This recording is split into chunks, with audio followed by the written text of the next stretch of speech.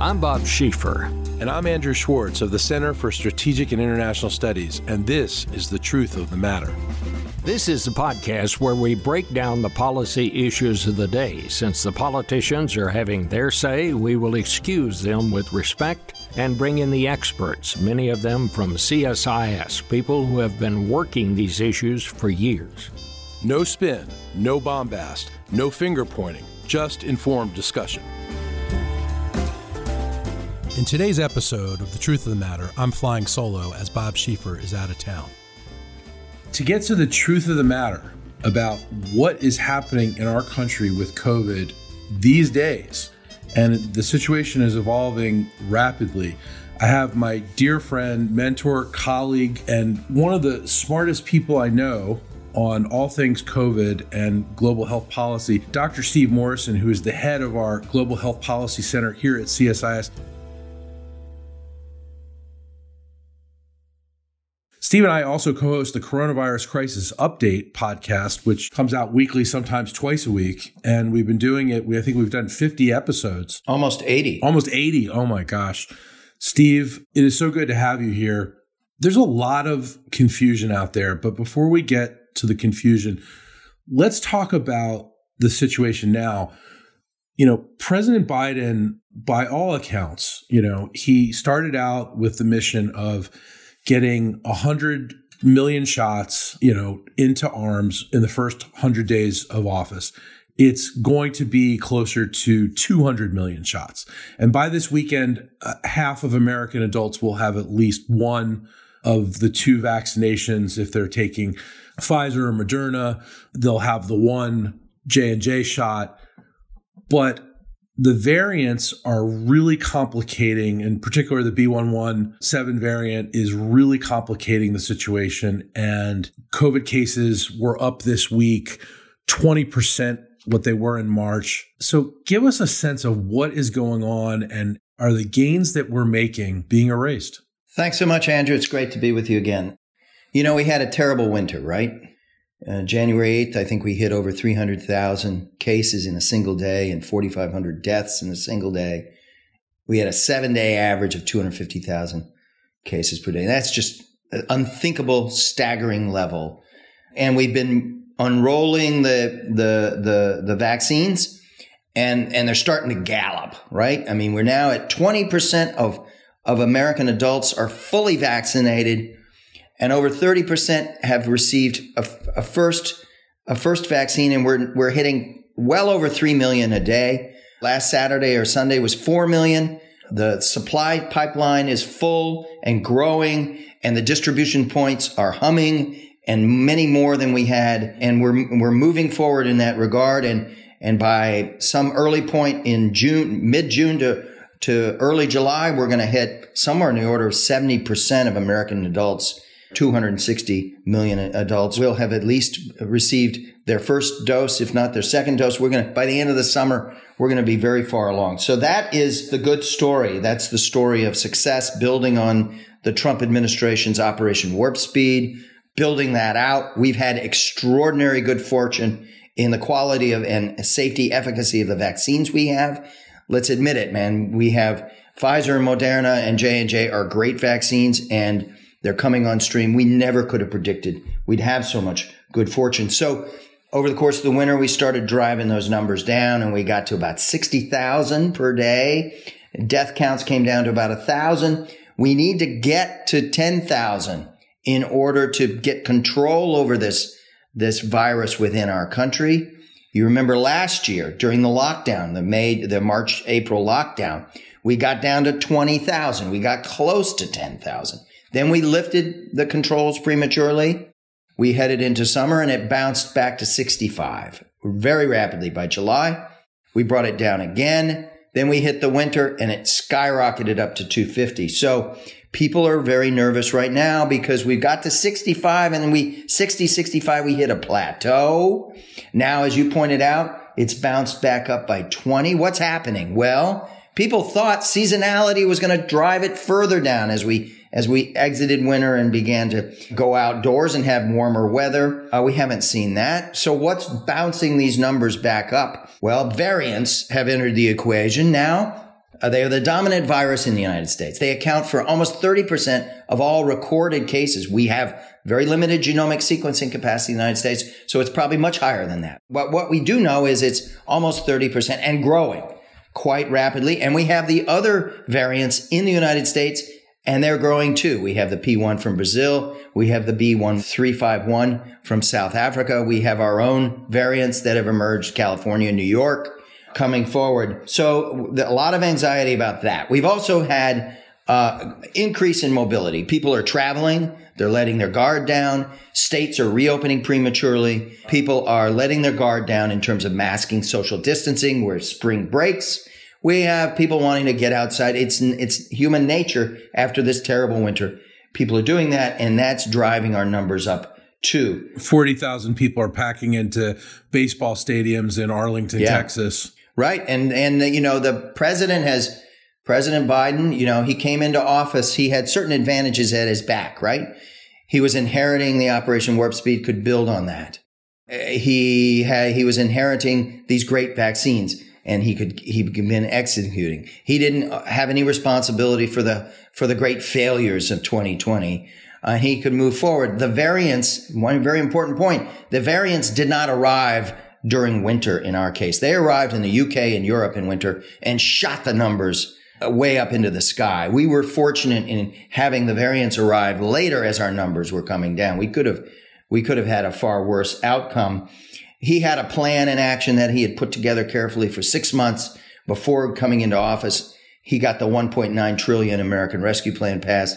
So he's got a plan. He's got a team in place. He's executing, but he does not control what those governors who say, forget it, we're going to throw the doors open. We don't care. And a lot on ideological grounds and political, ideological and partisan grounds are not playing along on this. So we've got Florida, we've got Texas, we've got other states that are being rather defiant and going their own way. And we also have a lot of hesitancy, which is another issue that as we are shifting out of scarcity of supply into great abundance of supply, because the contracts that we have with these producers, these vaccine developers, are coming forward, and we're going to, between now and June, we're going to be sitting on a massive stockpile of vaccines that will be able to vaccinate every American, including children, and leave some reserves for booster shots or other uses. We're heading into that period. But now one of the big questions is, will people take those up? We now have in certain states vaccines going unused because we have high hesitancy. What we've seen in that regard is a couple of things. One is very positive. The percentage of Americans who have either eagerly gone out and gotten vaccinated or eagerly await vaccines and want to get them as soon as possible, that number has risen by over 10% to over 55%. So the majority of Americans, enthusiastic, engaged, moving forward. Those in the middle, those on the fence, the maybes, maybe I'll wait, maybe I'll see what my friend says, maybe I'll see how I'm concerned about how fast the process was. I've got a bunch of other concerns. The maybe group was at about 30%. It seems to have shrunk a bit to about 22%, but it's still there. That's a population that has to be engaged, convinced, listened to in terms of what their concerns are. Then you've got about 15% who are hard over refusals, and another 6 or 7% who are saying, we will only take a vaccine if forced to, if required to.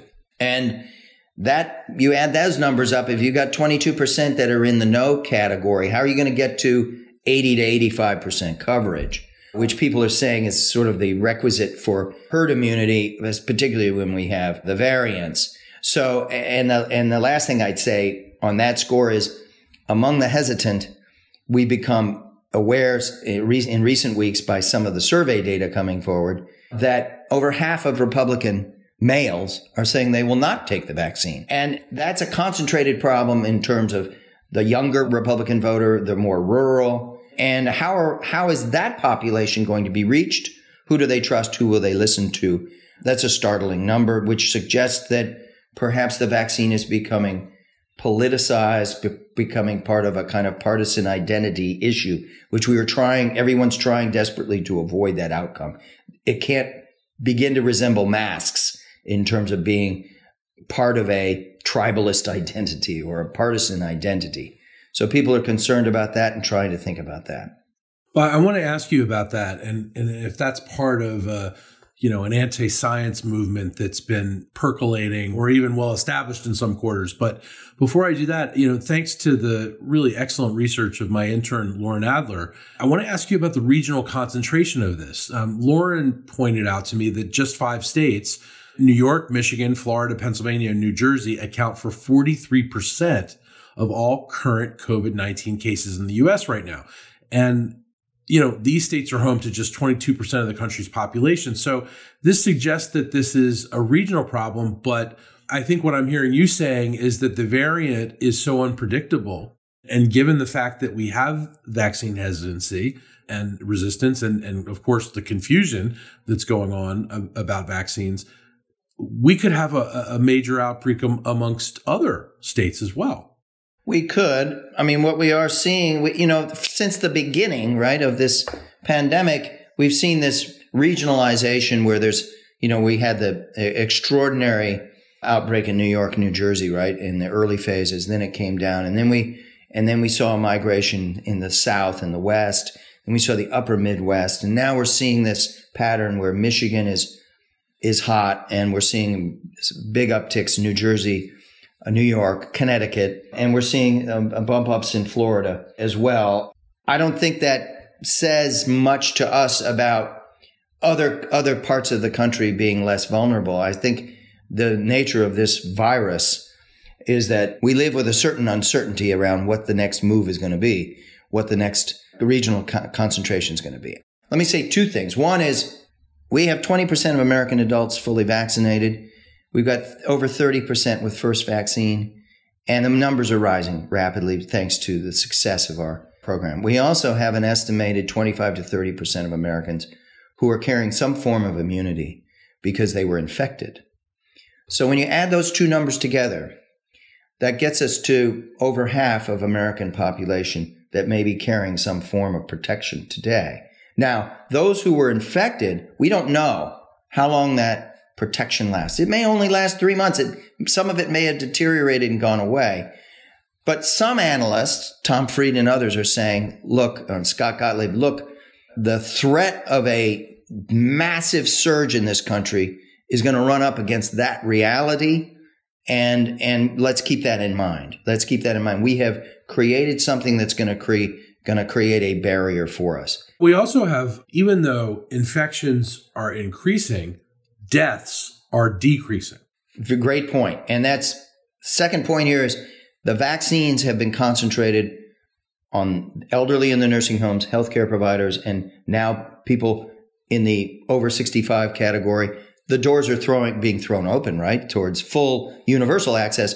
But we have taken extreme illness and death away from the older population. And the numbers that are covered above 65, I think it's over 70% now.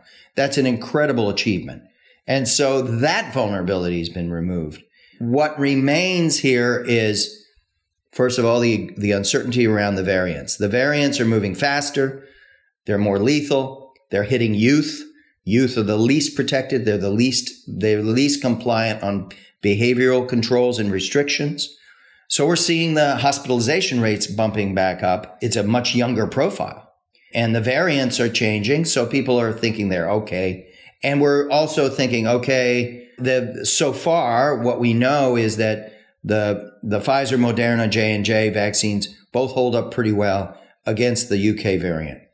And so it's not going to knock the pins out from underneath the effectiveness of this. But what people are fearful of is what comes next. Because the variants will continue to appear as long as there are large populations with uncontrolled transmission where you get constant replication of the virus and constant mutation. And obviously we have a large population in the United States with uncontrolled transmission, as does Brazil and India, parts of Europe, and on and on. And these variants travel fast. They land on our shores almost instantly.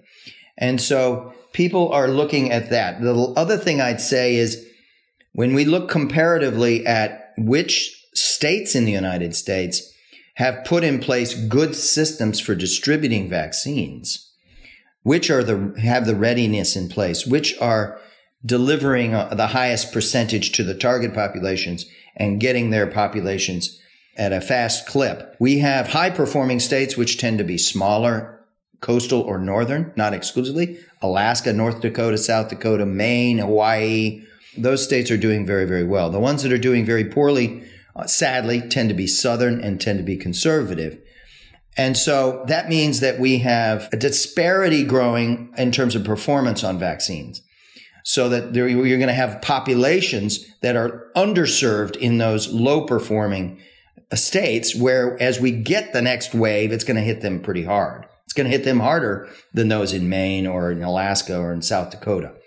So that's another thing to keep in mind. The third thing I'd say to keep in mind is we need visibility into the problems that we're facing. We need to have better PCR testing for individuals so we can verify at an individual level you've been sick and exposed or not. And if you've been sick and exposed, we need the system that isolates you and puts you into quarantine after you've been tested. And we need the contact tracing in order to chase down the other folks that may have been exposed. We need more antigen testing to test the population to know what's going on in that university or what's going on in that community.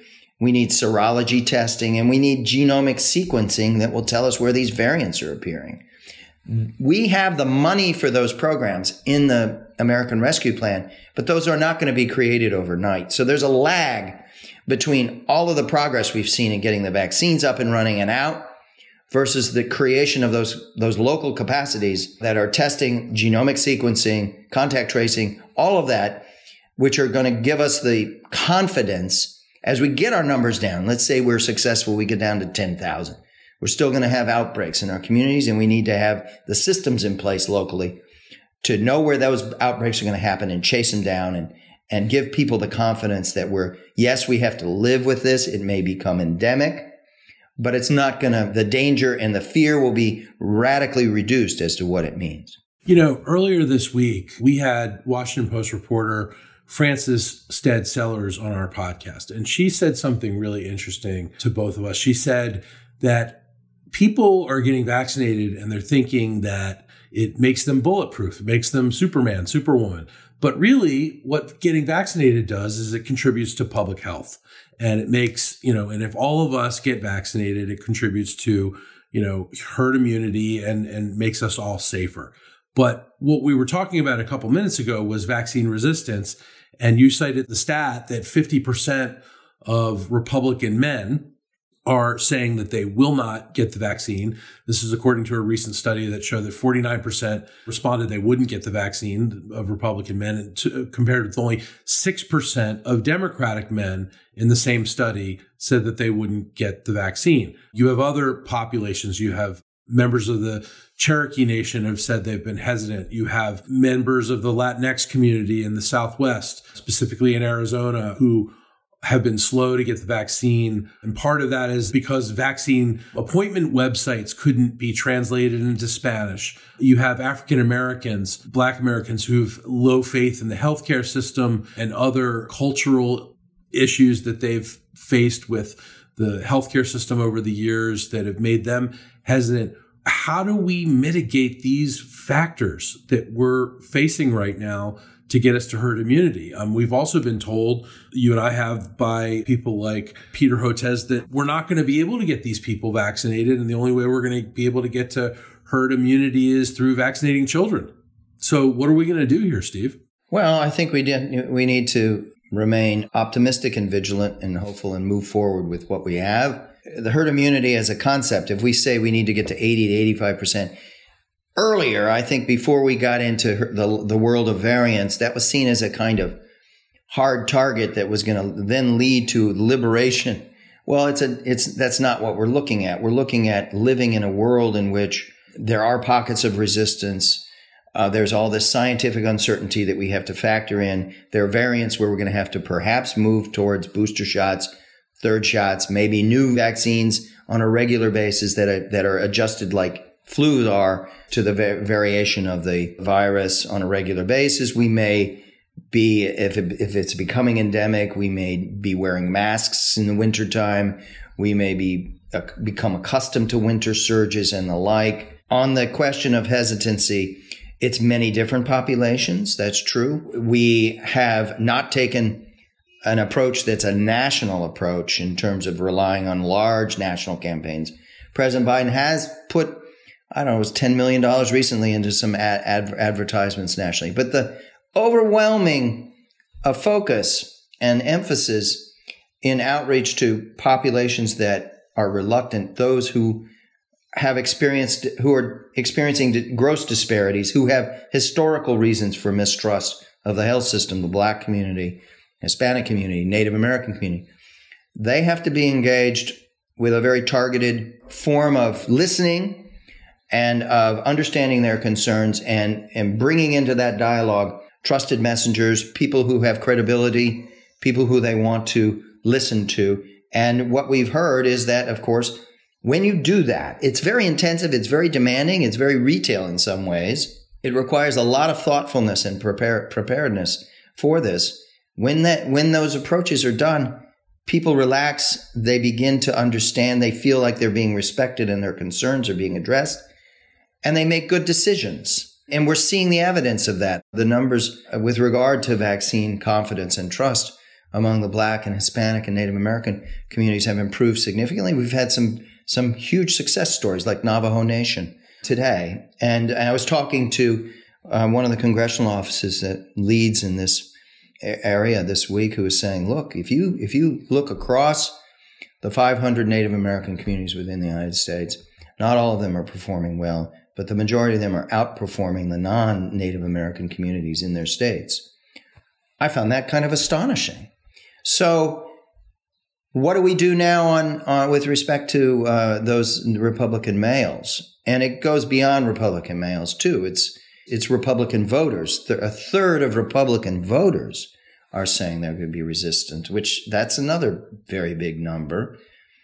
And, I think there, again, we get into a targeted approach. It needs to be done in a very careful way. Frank Luntz, you're familiar. Frank Luntz, the very respected Republican pollster, I was most impressed that he took the initiative.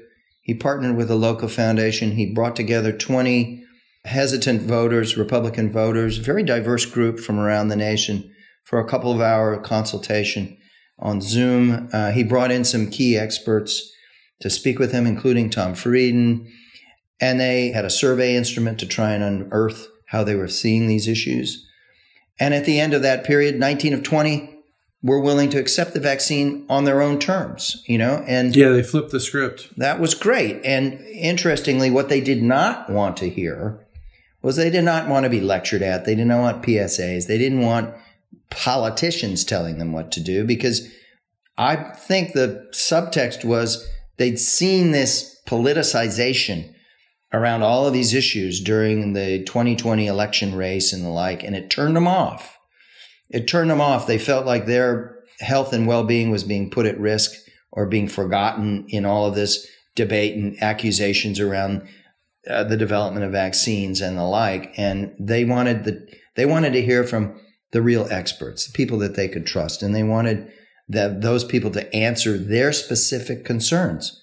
And when that happened, it had an immediate effect, which was quite dramatic. Now, how do you replicate that? That doesn't mean that the Republican leadership's off the hook. I think that hesitancy that we're seeing in Republican voters and males in particular, that's a legacy of the confused and contradicting messaging that came about during the Trump administration. Well, that needs to be sorted out in a way. And former President Trump's spoken a couple of times recently publicly, which was helpful. And we have others that are stepping forward. Hugh Hewitt has become a very respected conservative columnist, has become very outspoken about vaccines. That's great. That's great news, too. We need more voices of that kind that people turn to and respect. Steve, we'll have to end here today, but next week on the Coronavirus Crisis Update, we'll be having Deborah Birx, and we will be discussing all of this and more, so our listeners can tune in there. Thank you so much for lending your insight. And this is an important discussion that we'll keep having on this podcast and on the Coronavirus Crisis Update. So thanks for being here. Thank you, Andrew. See you next week.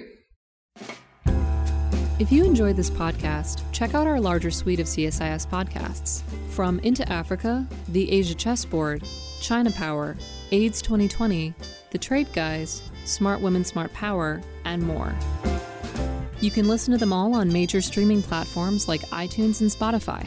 Visit csis.org/podcasts to see our full catalog